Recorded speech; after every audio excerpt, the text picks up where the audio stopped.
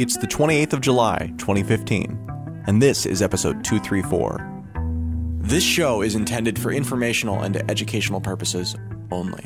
What cryptocurrency enables is new, empowering, and exciting, but we're not experts. Just obsessed companions walking the road towards a more peer-to-peer future.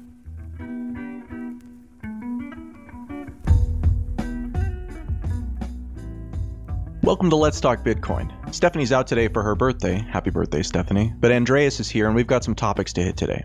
Hey, everyone. You ready for this? Ready. All right, so Doublespends. They're kind of like a boogeyman in the world of Bitcoin that most often come in the form of cautionary tales we hear from less popular altcoins. During the recent stress test, though, it's a problem that many merchants powered by some of the most popular and well-funded Bitcoin payment processors out there have become a bit more familiar with. Andreas, I've got a couple of notes I want to read from users who double-spent either accidentally or on purpose. But before we go into the details of how they in particular did it, can you just talk about what a double spend is and why it's something that kind of is this scary thing in Bitcoin? I think the easiest way to describe a double spend in simpler terms is to consider it's similar to a chargeback on a credit card.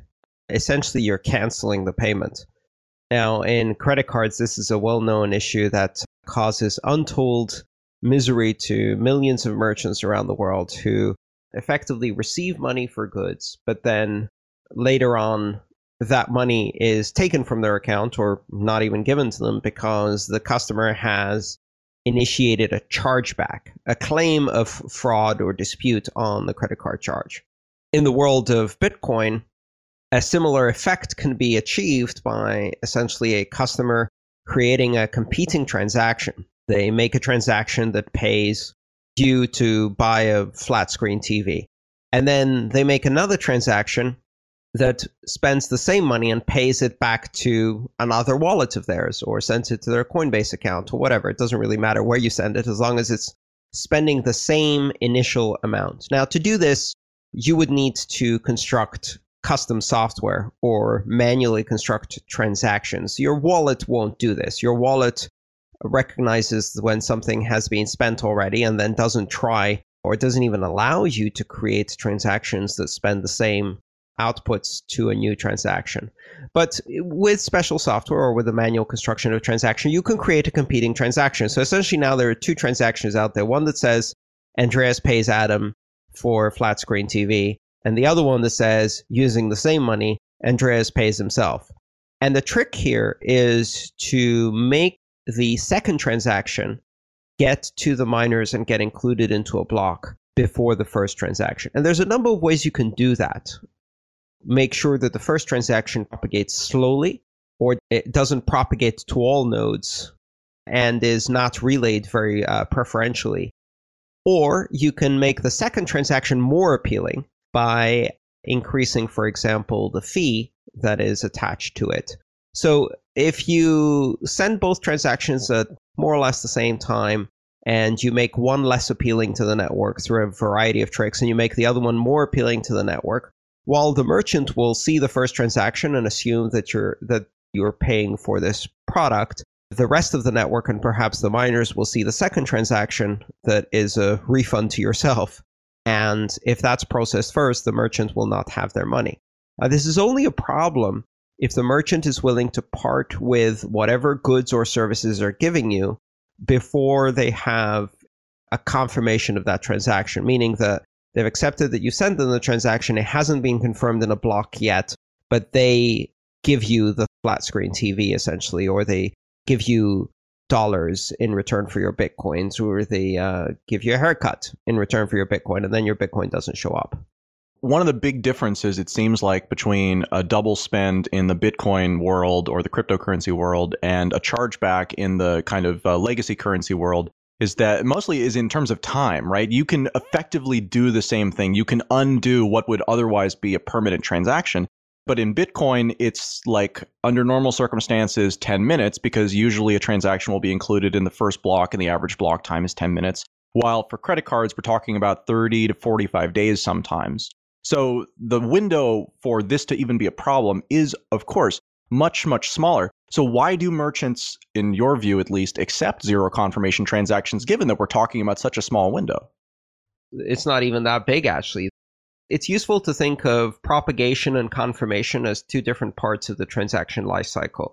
And very often people compare the two inappropriately. So, for example, they'll say, oh, in Visa, your transaction is instant, but on Bitcoin, it takes 10 minutes. That's not really true.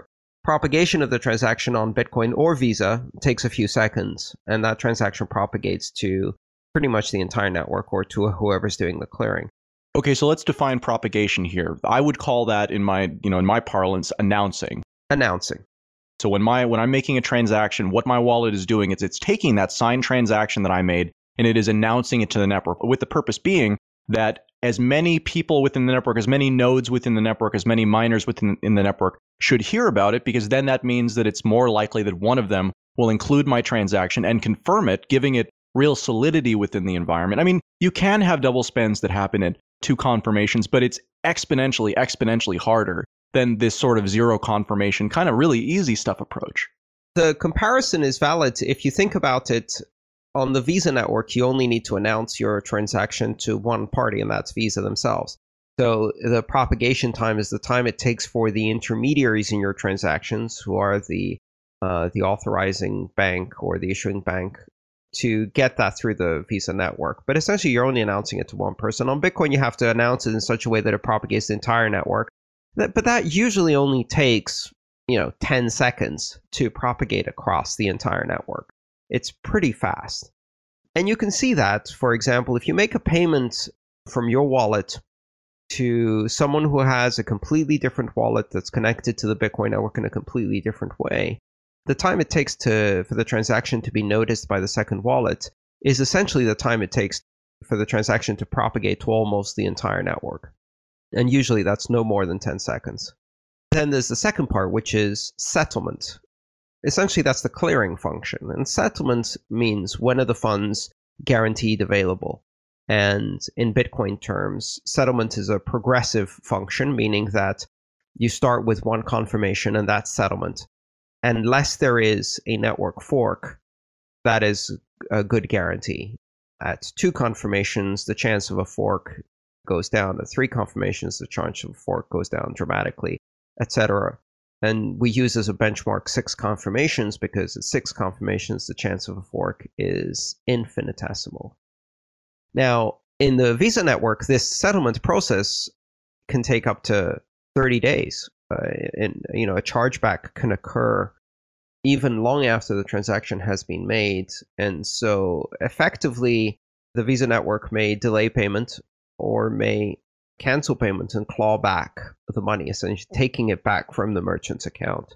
Now, that's not actually a technical limitation, though, of the Visa network. That is a limitation of the types of identity and the way that the money works, right? Because really what's happening is that Visa, they, as far as they're concerned, they have all of the information that they need to complete that transaction. But what they don't know is they don't know if the person who gave them that information is actually the authorized identity that owns that information and thus can actually make that purchase. Because if they process something and then at a later point they find out that, oh, well, we actually processed this on behalf of somebody who wasn't authorized using incorrect credentials, it sort of is on them because they're the ones enabling this trust layer so that people can do things that otherwise they wouldn't be able to do.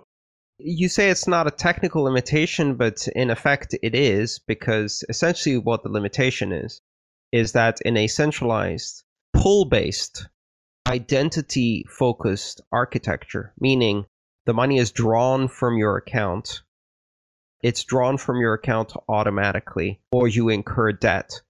And that's based on proving identity in a very loose sense. We're using weak identifiers like signatures and IDs, which are supposedly checked by the merchants, but it's, again, a pretty loose system.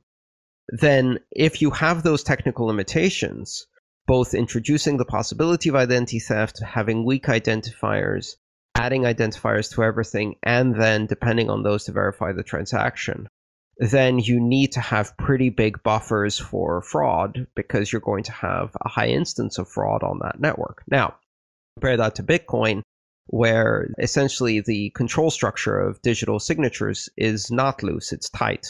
And if you have a digital signature, that indicates ownership of the keys. And that is verified at every step of the transaction propagation in a very strict way, not might be verified, has to be verified, will not propagate the transaction unless it's verified. Even the first node you announce the transaction to on the network in order to propagate it will fully validate that transaction.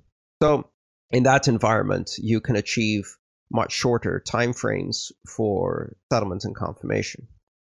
But the double spend is something that can happen theoretically at any time. What the network provides is guarantees that the probability of double spend decreases. It is highest before you have one confirmation. It then decreases once you have one confirmation. The only way to do a double spend is to have a fork, meaning that there are two alternative blockchains simultaneously on the network. And fork events occur for a number of reasons, primarily because miners simultaneously discover blocks or mine blocks successfully in two different parts of the network, and they propagate unequally across the network. That kind of environment will create a fork every day or so, and then you might have a 2-block fork once a week or maybe once a month. A 3-block fork is much less likely, etc., etc. So to do a double spend, you really have to get the timing right. First of all, if your initial transaction has sufficient fees and is propagating strongly across the network, you have at best a matter of seconds during which you have to simultaneously be racing to propagate the double spend transaction so that it gets to miners first. So within a few seconds, really, that game becomes more and more difficult. It's long before 10 minutes. After 10 minutes, essentially the door to double spend is closed unless there is a fork. So that's why a lot of merchants will be comfortable with one block confirmation, unless what you're giving the other person is, for example, US dollars in return for their Bitcoin. When you're saying, unless you're on a fork, just to emphasize here, even if a fork event happens every day, right? Even if there's a 1-block fork every day or, a 2-block fork every week, you would have to actually have made your transaction during the block that is in contention. Yes. So if you made it after that, or made it before that, then you are completely unaffected by this. And it is, again, just as difficult as it would be under normal network conditions. So we're talking about very, very small windows of vulnerability here. When a block is mined, there's about 1,000 transactions in that block. If a fork then occurs on the next block, then the 1,000 transactions that got into, let's say, the left side of the fork have an opportunity to double spend themselves on the right side of the fork, but only those 1,000 transactions, right? So you either have to be making transactions all the time, or you have to be anticipating and detect a fork as it occurs to try to double spend, but it's very, very difficult to do this. Really, the argument is that double spend under those circumstances happens because you created the fork on purpose. For example, if you're the miner who mines the fork, then you obviously know it's coming, right? And you can decide to propagate and fork the blockchain, put your mining behind trying to fork the blockchain. But in any case, the bottom line is that you have this very narrow window of opportunity. What has become interesting in the last several weeks, actually 3 things. The first thing is the stress tests. And what the stress tests do is they change the conditions on the network. Let's say, for example, I do a transaction for 1/10 of a millibit fee. That transaction under normal conditions has sufficient fee to be propagated and confirmed within the next block. No question about it. Somebody's doing another, 20,000 transactions during a stress test at the same time. What that will do is it will have a tendency to push up fees. If people see that transaction pool is full and they can tweak the transaction fee, or if you're running software that intelligently adjusts for this, then it will start including higher fees in transactions in order to make sure that they get to the head of the queue to be included in the next block. And under those circumstances, the spread between the propagation time and probability of being included in a block for your first spend versus your double spend can increase. Whereas your first spend at 1/10 of a millibit was sufficient to get it into a block, the blockchain is bogged down with a lot of traffic, and you put 1 millibit in the 10 times more fee in the double spend transaction, and it gets the head of the queue. Meanwhile, not only does your 1 millibit transaction get to the head of the queue or very high in the queue, but at the same time, your 1/10 of a millibit transaction sinks to the bottom and doesn't get included for 3 blocks. Well, that's going to be a very successful double spend, right? When things are slowed down, racing to the front becomes a bit easier. The difference between 10th millibit and a millibit fee becomes more pronounced as there's more contention for that capacity. So historically, I cannot really think of any time besides that one fork that we had maybe 2 years ago, or I can't remember if it was a year or 2 years ago at this point, that was like the big fork. It was like 15 or 20 blocks or something like that. 26 blocks. 26 blocks, right, there you go. So I remember that one, and there were several people who got caught, not, caught like they, were captured doing it intentionally, but like they wound up unintentionally double spending. Well, there was actually, there was a few people who intentionally, as a proof of concept, double spent during that fork to show how it would work and how it could be done, and then refunded the affected merchants for the double spend because they had no malicious intent. They were simply trying to prove the concept. So I'm trying to think of other times besides that where I remember double spend being something that people were talking about in a non-theoretical sense. And I'm really having trouble. Do any instances or events pop into your mind on that? I think the thing is you don't really hear about this because it's an area of the network where people are constantly doing tests. And in fact, even though essentially the Bitcoin network is designed to prevent double spend, that is the function of mining. The possibilities for double spend before the first confirmation are pretty good. I mean, you can do this. There are a number of tricks you can use to do this on a very academic basis. If you just look at it, then the two transactions should propagate equally and they'll both get to miners in the order in which they were sent, more or less, and therefore the first one seen will get in. There's all kinds of reasons why that isn't what actually happens in practice. In practice, miners may choose to have a greedy transaction policy where if they see two competing transactions, they pick the one with the highest fee, even though they're both competing, meaning that they're spending the same inputs.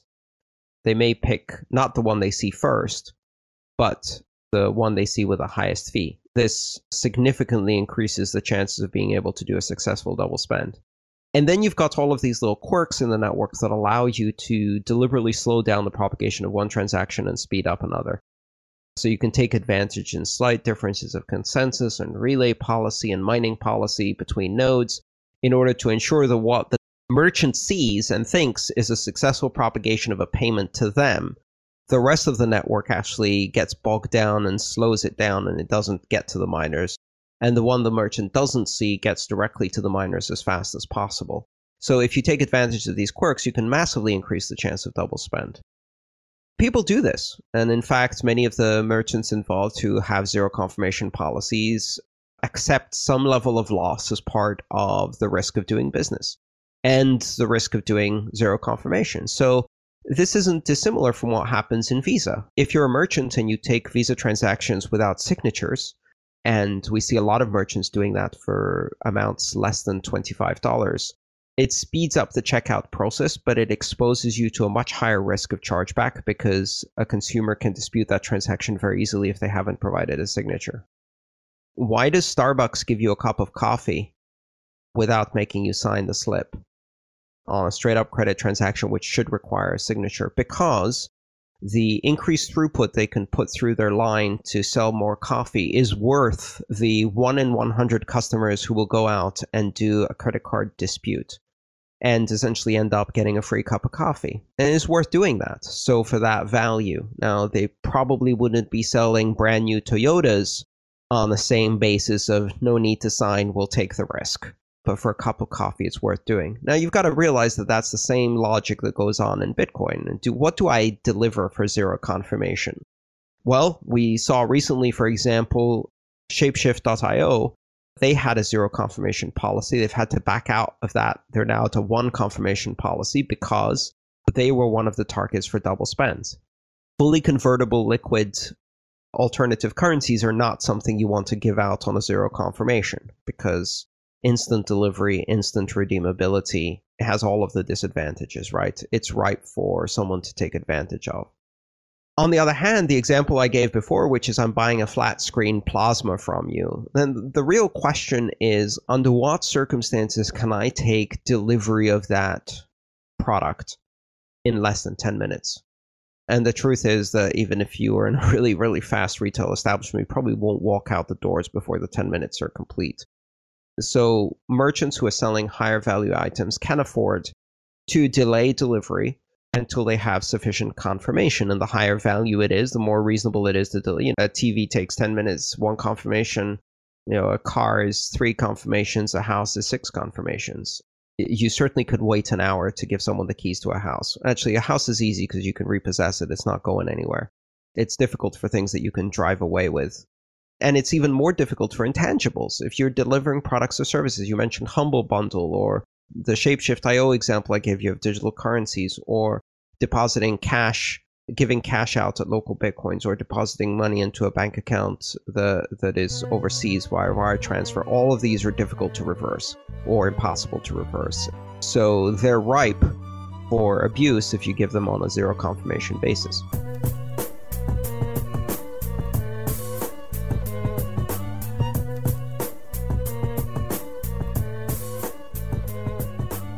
Hey folks, today's episode of Let's Talk Bitcoin is brought to you by my company Tokenly, where we're helping individuals and businesses use tokens built on Bitcoin to enable new opportunities for themselves and their customers. Today I'd like to tell you about the swap bot selling Tokenly, all capital letters tokens for $5 each. This token is a digital gift certificate sold by and redeemable with the Tokenly company for hosted vending machine and redemption solution services, and you can redeem them right now. Normally, a swap bot costs $7 per month, but when you pay with Tokenly tokens, you save $2 per month. These tokens can be purchased one at a time when you buy with LTB coin or XCP, and when you pay with Bitcoin, you'll need to order a minimum of 2 or more to get the discounted price. That minimum quantity is going to be going up to about 10 next month as we continue to kind of explore the possibilities with redistributors. Once purchased, these tokens can be sold or given or gifted and redeemed by whomever eventually uses them as payment for our services. In addition to their redeemable use, holding Tokenly in an address associated with your Let's Talk Bitcoin account gives you access to the private forums for SwapBot, TokenSlot, the Big Project Board, and more. To check out the official Tokenly SwapBot, visit tokenly.com/buy. And any questions or comments can be directed to adam@tokenly.com. The magic word for this episode is bot. That's B-O-T. Bot. You've got until the 4th of August to visit letstalkbitcoin.com or the Let's Talk Bitcoin iOS app to enter it for your share of the listener rewards. Thanks for listening. Let's rejoin the conversation now. So I've got a couple of specific instances here that I want to talk about. You're right about the Shapeshift.io one, and that actually is in the second example. The first example we're going to talk about is Coinbase, which in addition to having kind of the same sort of vulnerability that Shapeshift did with its zero confirmation policy, also guarantees that merchants who accept their zero confirmation transactions are going to get the money regardless. So essentially any double payments, they don't even alert the merchant. They just eat the cost and just assume that that's a cost of doing business, which again, for them it is, because you're right, most of the time, the vast majority of the time, there just isn't a problem. But in this particular example, I thought it was really worth talking about. So user Tim wrote in essentially talking about how he double spent almost 100 real merchant transactions accidentally during the stress test. And so here's his note. Quote, I believe low or no fee transactions are such a great thing about Bitcoin. I usually don't add much fee to transactions. Lately, I ordered a lot of digital goods, subscriptions, games, etc. online with Bitcoin. A Coinbase window prompted and I paid the amount, no confirmations required, but after a few days, the transactions were still not confirmed. Electrum is the wallet that I mainly use. It had problems syncing all week during the stress test, so I decided to move the remaining funds to a different wallet. And one of the issues why he had to move was because he had to restore the seed of his wallet every time he wanted to make one transaction. At some point, the wallet wouldn't even connect anymore and reinstalling didn't help, so he logged in on a different computer which also had the Electrum wallet on it and did not have any notice of the transactions that he had made. So he thought this was weird basically and tried to recover what Bitcoin was left into a different wallet than Electrum. And when he went back and checked a couple of days later on the other computer, all of the transactions that he had made during that period to merchants had disappeared, but he still had all of the stuff that he had gotten. And mostly the things that he had purchased were from Humble Bundle. He purchased over 80 bundles through their weekly bundle program. And then all of those, he still has the keys and everything like that, but the payments have all reverted, so none of the money actually is anywhere but with him. And there were a few other things he mentioned too. His question to us, what are your thoughts on Coinbase asking for one confirmation minimum, and does a zero confirmation policy essentially make it okay to do this type of thing?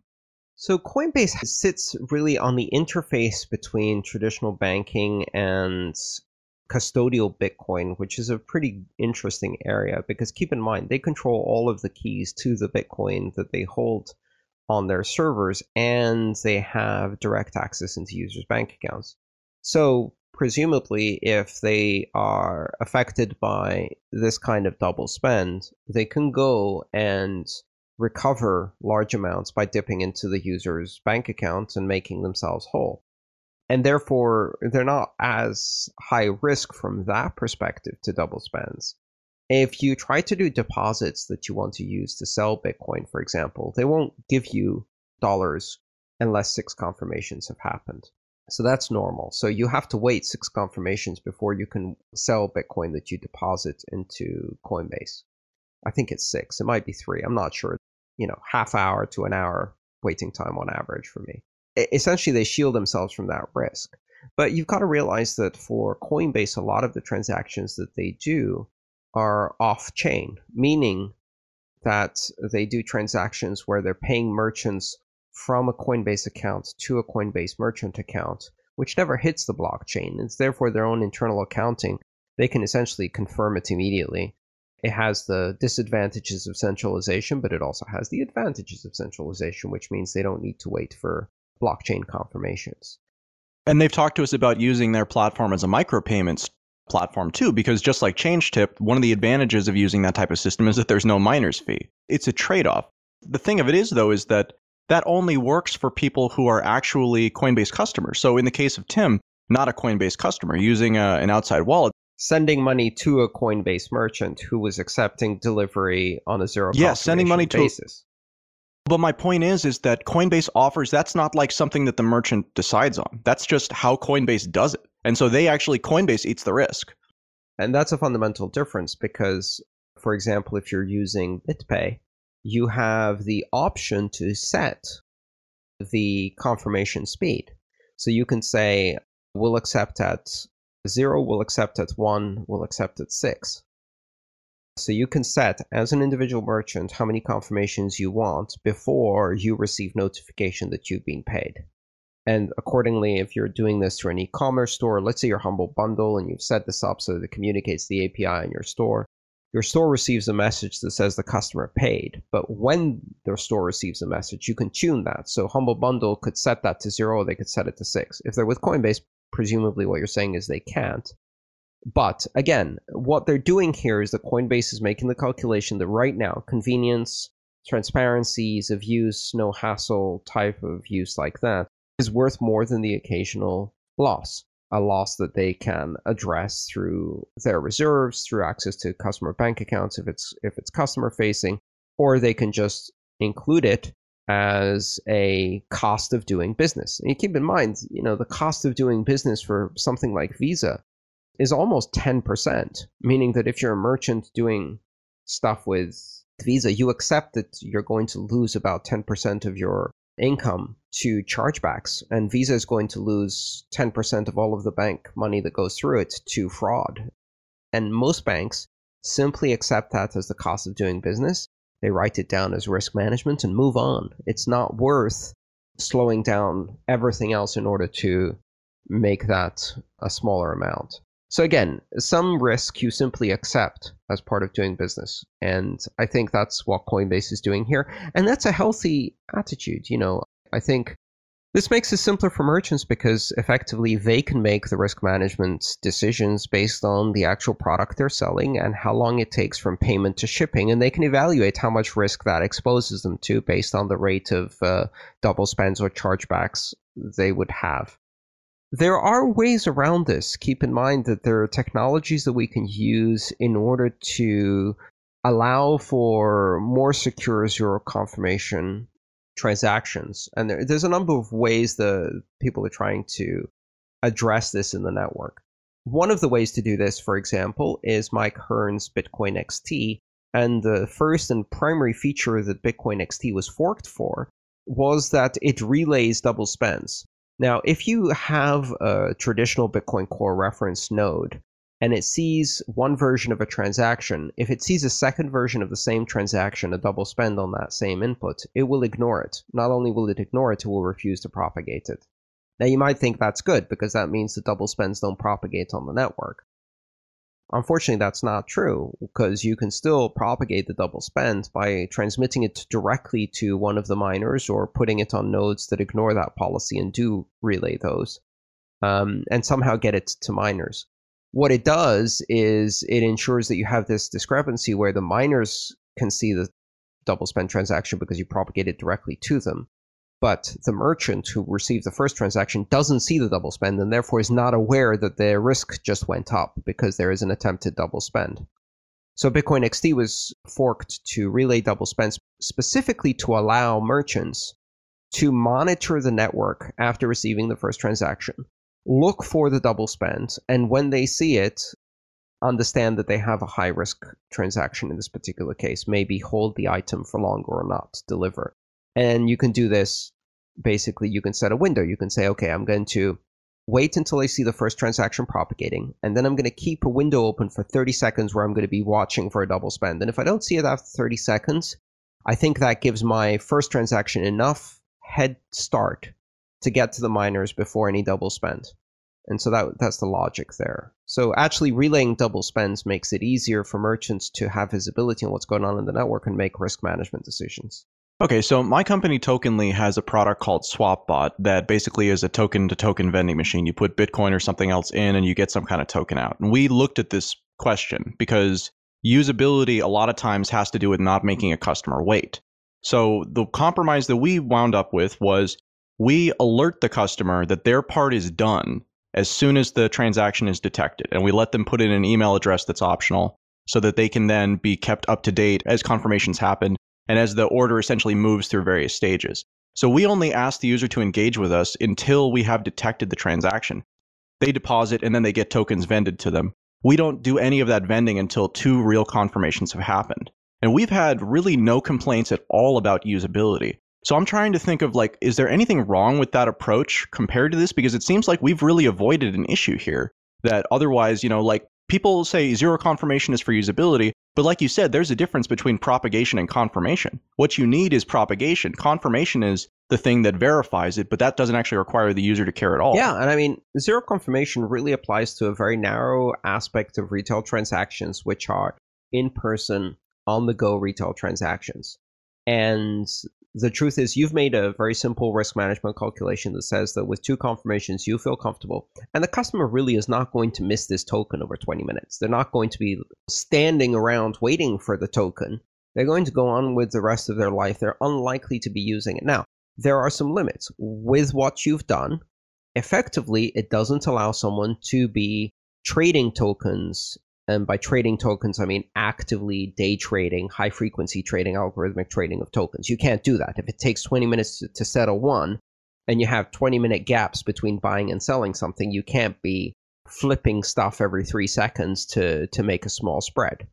Your solution works. It won't work on some places, like, for example, exchanges that are trying to trade fiat and Bitcoin have to be able to handle rapid trades, and those all happen on a zero confirmation basis. And the way they happen on a zero confirmation is by the exchange taking full custody of the Bitcoin.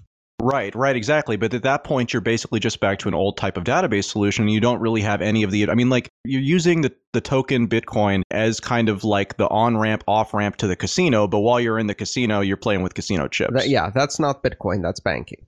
And that's the fundamental distinction. When you go to custodial Bitcoin, it's not Bitcoin anymore.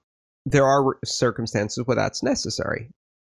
And that's one of the reasons why it's difficult for exchanges to do things on blockchain or to do things with multi-sig and things like that. They can do it for the inputs and outputs into their system, but then for the actively traded accounts, they have to have the ability to turn those around very quickly and do order matching and settlement. The other scenario is the obvious retail example that we hear all the time, which is, it's funny because not only is it the most obvious retail example, but it has become by extension the bane of Bitcoin's existence, which is this mythical cup of coffee.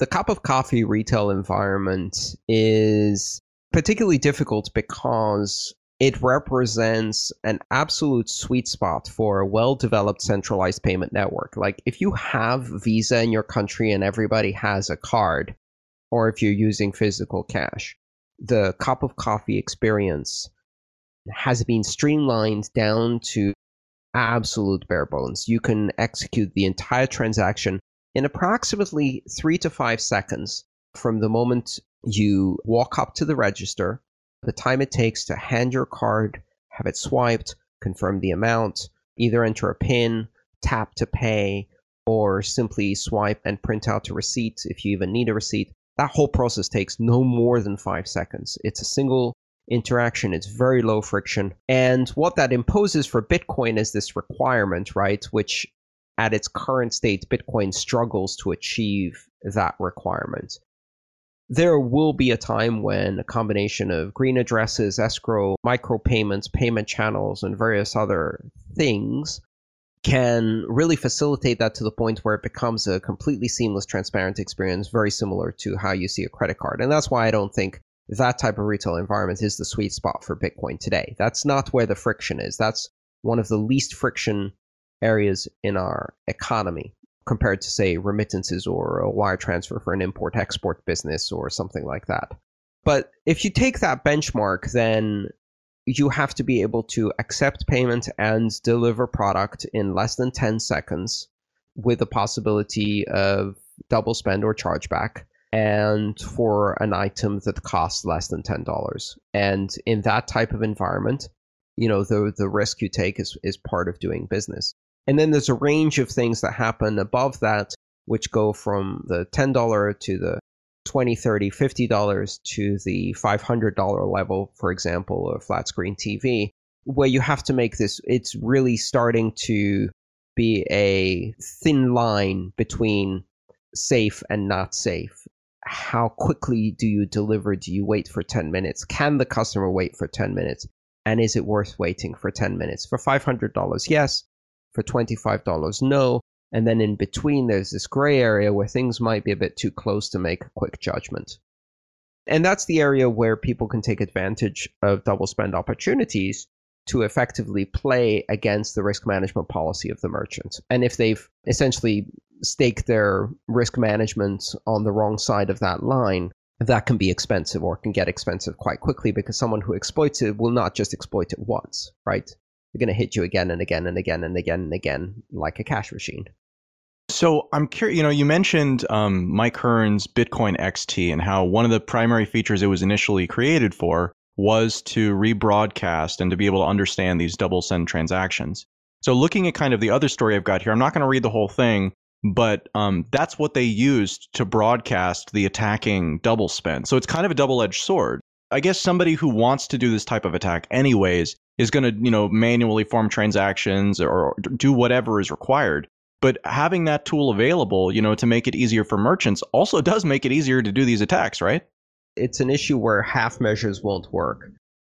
The default position of don't relay double spends, which is in Bitcoin Core, unfortunately creates this see no evil, hear no evil situation, because the number of miners who will accept these kinds of double spend transactions and how to get to them, the mining pools have different policies for how they validate transactions, what they'll accept, how they'll deal with fees. And so you can use those to create these little loopholes where you can propagate the double spend transaction to them, and it will get approved before the original spend. If you know who these miners are, and you know where their mining pools are, and you know the IP addresses of their nodes, all of which are not that difficult to find, then you can just connect your node directly to them. And if you do that with the 3 top miners who are likely to accept your transaction, the chance of that getting mined is pretty high. So meanwhile, Bitcoin Core is doing its we don't relay double spends, do no evil, see no evil, hear no evil. What that does effectively is that the only ones who don't see the double spend are the merchants. The idea for Bitcoin XT is solid, but of course it only works if a lot of people use it, meaning that if the merchants aren't implementing Bitcoin XT so as to have visibility in the propagation of double spends, then Bitcoin XT just becomes a channel by which you can get to those miners who have the policies that will allow you to execute the double spend. The merchants are still doing a see no evil, hear no evil policy, and they end up not taking advantage of this capability. Is there a downside to having pervasive adoption of the XT client? Because I mean, like you said, it seems like it's a half measure problem, but are there any gotchas that kind of have come out since this has been released or since it's been played around with in more than the conceptual level? Well, I think the main issue is not really the issue of adoption of Bitcoin XD, but more specifically the adoption of both propagation of double spend transactions as well as specific techniques used to increase the flexibility of the network, such as the replace by fee and child pays for parent functions. We haven't mentioned these, but these have an important impact on double spend transactions, but also on normal transactions. If you make a transaction with too low fee, then the only way to get it propagated is to wait. And in that time, you might effectively want to cancel it. Since there's no way to cancel a transaction, the only way is to double spend it with a higher fee transaction that does get confirmed. So there's this whole situation that makes low fee transactions that just hang around forever and don't get confirmed a problem. There's two solutions to this. Replace by fee is basically the idea that if you create a transaction that has the same outputs but slightly different inputs, for example, adding an input to increase the total amount, will then allow you to add a bit more to the fee and create a competing transaction which doesn't double spend because it's still going to the same recipients, but has a slightly higher fee. And what you want to do is have the miners pick that one instead and cancel the other one. So if you send a transaction, turns out the fee was too low to get it included, it hangs around for 2 blocks, you send a transaction with a slightly higher fee, and that's the replace by fee. If we were to turn this into checks and banks processing or cashing the checks, and instead of a transaction and miners, then essentially what you're saying is that if you if you write a check but it has too little a fee that's going to be paid to the bank, then you can essentially write another check and try passing that around, and whichever one goes first will effectively be it. Yes, and there's the variant of replace by fee that I'm implying is the fully safe replace by fee. Fully safe meaning that you can't change the payee, so you can't change the outputs, because otherwise replace by fee becomes a zero confirmation double spend nightmare, because essentially you're turning this, what is at the moment an informal greedy policy among miners to pick whichever transaction pays the highest fee and allow double spend. You're turning it into an official policy of the network where as long as you pay a higher fee, it doesn't matter if it's a double spend transaction, it will get through. Which, again, some people think that might be a good thing. You're making it explicit something that is already possible under narrow circumstances. So the second one is called child pays for parent, or CPFP. And child pays for parent, essentially you create a chain of transactions. So let's say I have a transaction that is giving you $500 for a TV, but I put no fee on it, right? That transaction is considered on its own. What if you create another transaction that spends that 500, perhaps back to yourself, right? You create it now. This transaction now depends on the first transaction, my payment to you. The outputs that are created, the $500 that is being paid to you, you can only spend that once it's confirmed, but you create the child transaction that spends it as if the first one had been confirmed, and you add a lot of fee to the second transaction. And the policy for miners is this: if you see 2 transactions, one of which is a child, meaning that it spends the outputs of the first transaction, and the first transaction fee is insufficient, but the second transaction has more fee, what you do is essentially you evaluate the priority of transactions not on their own, but as a whole through the entire chain. So if there's 2 transactions chained together, you evaluate the fee per kilobyte of the entire chain rather than the individual transaction. That allows you to create a transaction that bumps up the fee on the original payment. So you, as a merchant selling me a TV for $500, Adam, you see my $500 payment hanging around in the network not getting confirmed. You create a child transaction to bump up its fee so that you get paid sooner. That's nice because it aligns the interests of increasing the fee with the recipient, not the sender. And it also means that obviously you can't double spend the original amount. This doesn't change the fact where the inputs come from, which is my wallet. Does this make sense? It does, yeah, actually. And I did not understand child pays for parent in that fashion at all. So one question that I have is, it seems like this is an incentive to miners, right? But it sounds like also you're stacking essentially unconfirmed transactions on top of each other. Can those transactions be contained? Can the child and the parent be contained and confirmed for the first time within one block? Yes. Oh, they can. That is currently policy on the network regardless. You can chain transactions today, and a chain of transactions can all get confirmed in the same block.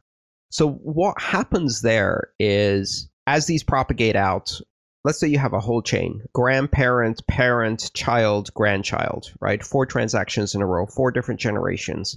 Each is spending the previous outputs. It doesn't even matter if these arrive out of sync. Maybe you first see the grandchild, then you see the grandparent, then you see the parent, then you see the child. What you do is, if you see a transaction that's spending something that doesn't exist yet, it goes in a pool called the orphan pool, and it just sits there waiting for a while. Then if you see another transaction that actually creates the outputs for the transaction that's waiting in the orphan, if you basically find its parent, it's no longer an orphan. So you reunite the family and you chain them together. And this can happen over dozens, hundreds of transactions. In fact, there are certain aspects of the protocol that purposefully create these chain transactions. CoinJoin is a good example. So in CoinJoin, you might have several layers of chain transactions, 4 or 5 layers of transactions.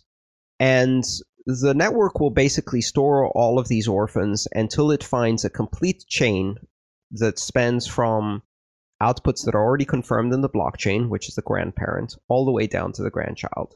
And then once it has all of them, then they can all be moved into the mempool, prioritized and sequenced, and put into the block.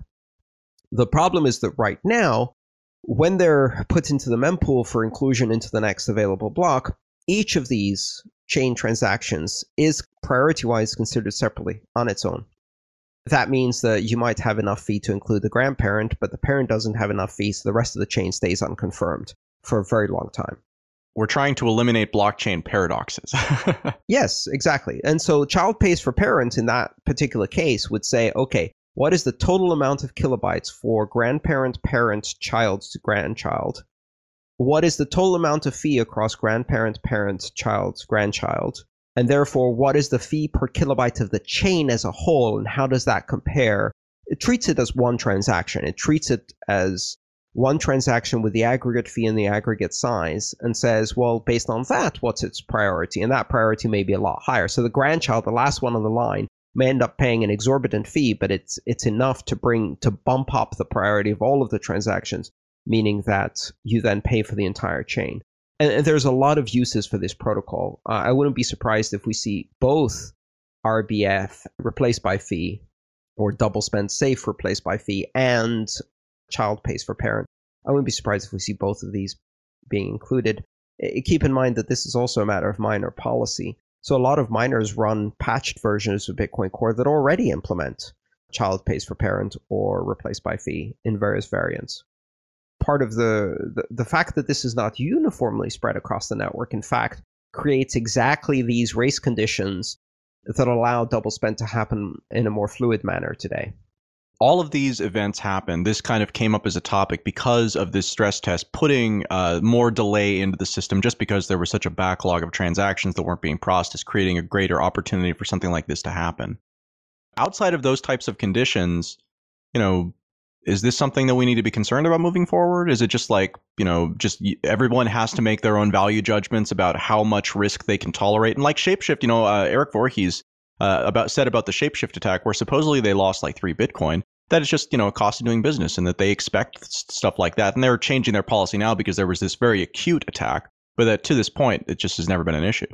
Yeah, I mean, this is the issue in general, which is all of these little artifacts of the network, these small variations in consensus, the loopholes that allow you to slip things through.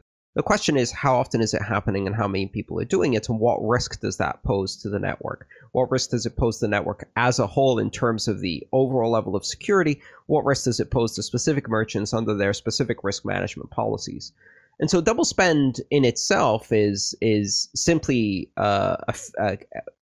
it's a fact of the network. It's never going to go completely away. Or maybe it is. I don't know. That may have been a bit of an absolute statement. But it's actually really difficult to completely eradicate Doublespend. All kinds of things play into it. Transaction malleability, our old friend from the Gox days, is effectively the transaction malleability trick was used to do a type of Doublespend against the custodial account. So these are essentially risk factors in the network. Now, are they big risk factors? Not really, because in many cases the risk is quite predictable, and the merchants can individually assess that risk and make the appropriate judgments on confirmation according to that risk. And overall, that still makes the Bitcoin network the best trade-off between flexibility, fluidity, frictionless, borderless network, and the risk of chargebacks, right? The question is, how far are you going to go towards decentralization, and how many of these risks are you going to accept as part of doing business to achieve some of the other goals of Bitcoin, which is to be frictionless and decentralized and flexible and fluid. And of course, you can greatly reduce these costs by going to a single provider, massively centralizing this network. But then what you're doing is you're shifting the burden of risk management of some parties, like merchants, who have the best information to make that judgment. You're shifting it to a network-wide decision to have less flexibility or more friction throughout the network. And quite honestly, I think the balance is right now, which means that the merchants can make a choice. And that choice avoids us from putting the burden of double spend protection on the entire network through other means that would reduce the flexibility of Bitcoin. Thanks for listening to this episode of Let's Talk Bitcoin. Today's episode featured content from Andreas Antonopoulos and Adam B. Levine. Music for this episode was provided by Jared Rubens. Just as a quick aside, we had a ton of fun doing this episode and felt like it was a really valuable one because it was interesting and educational on core Bitcoin issues that aren't generally discussed. They're just kind of talked about in an offhand fashion. We want to do more episodes like this. What other issues would you like us to cover in this same form? Send an email to adam@letstalkbitcoin.com or post your answer to the forums. Thanks for listening.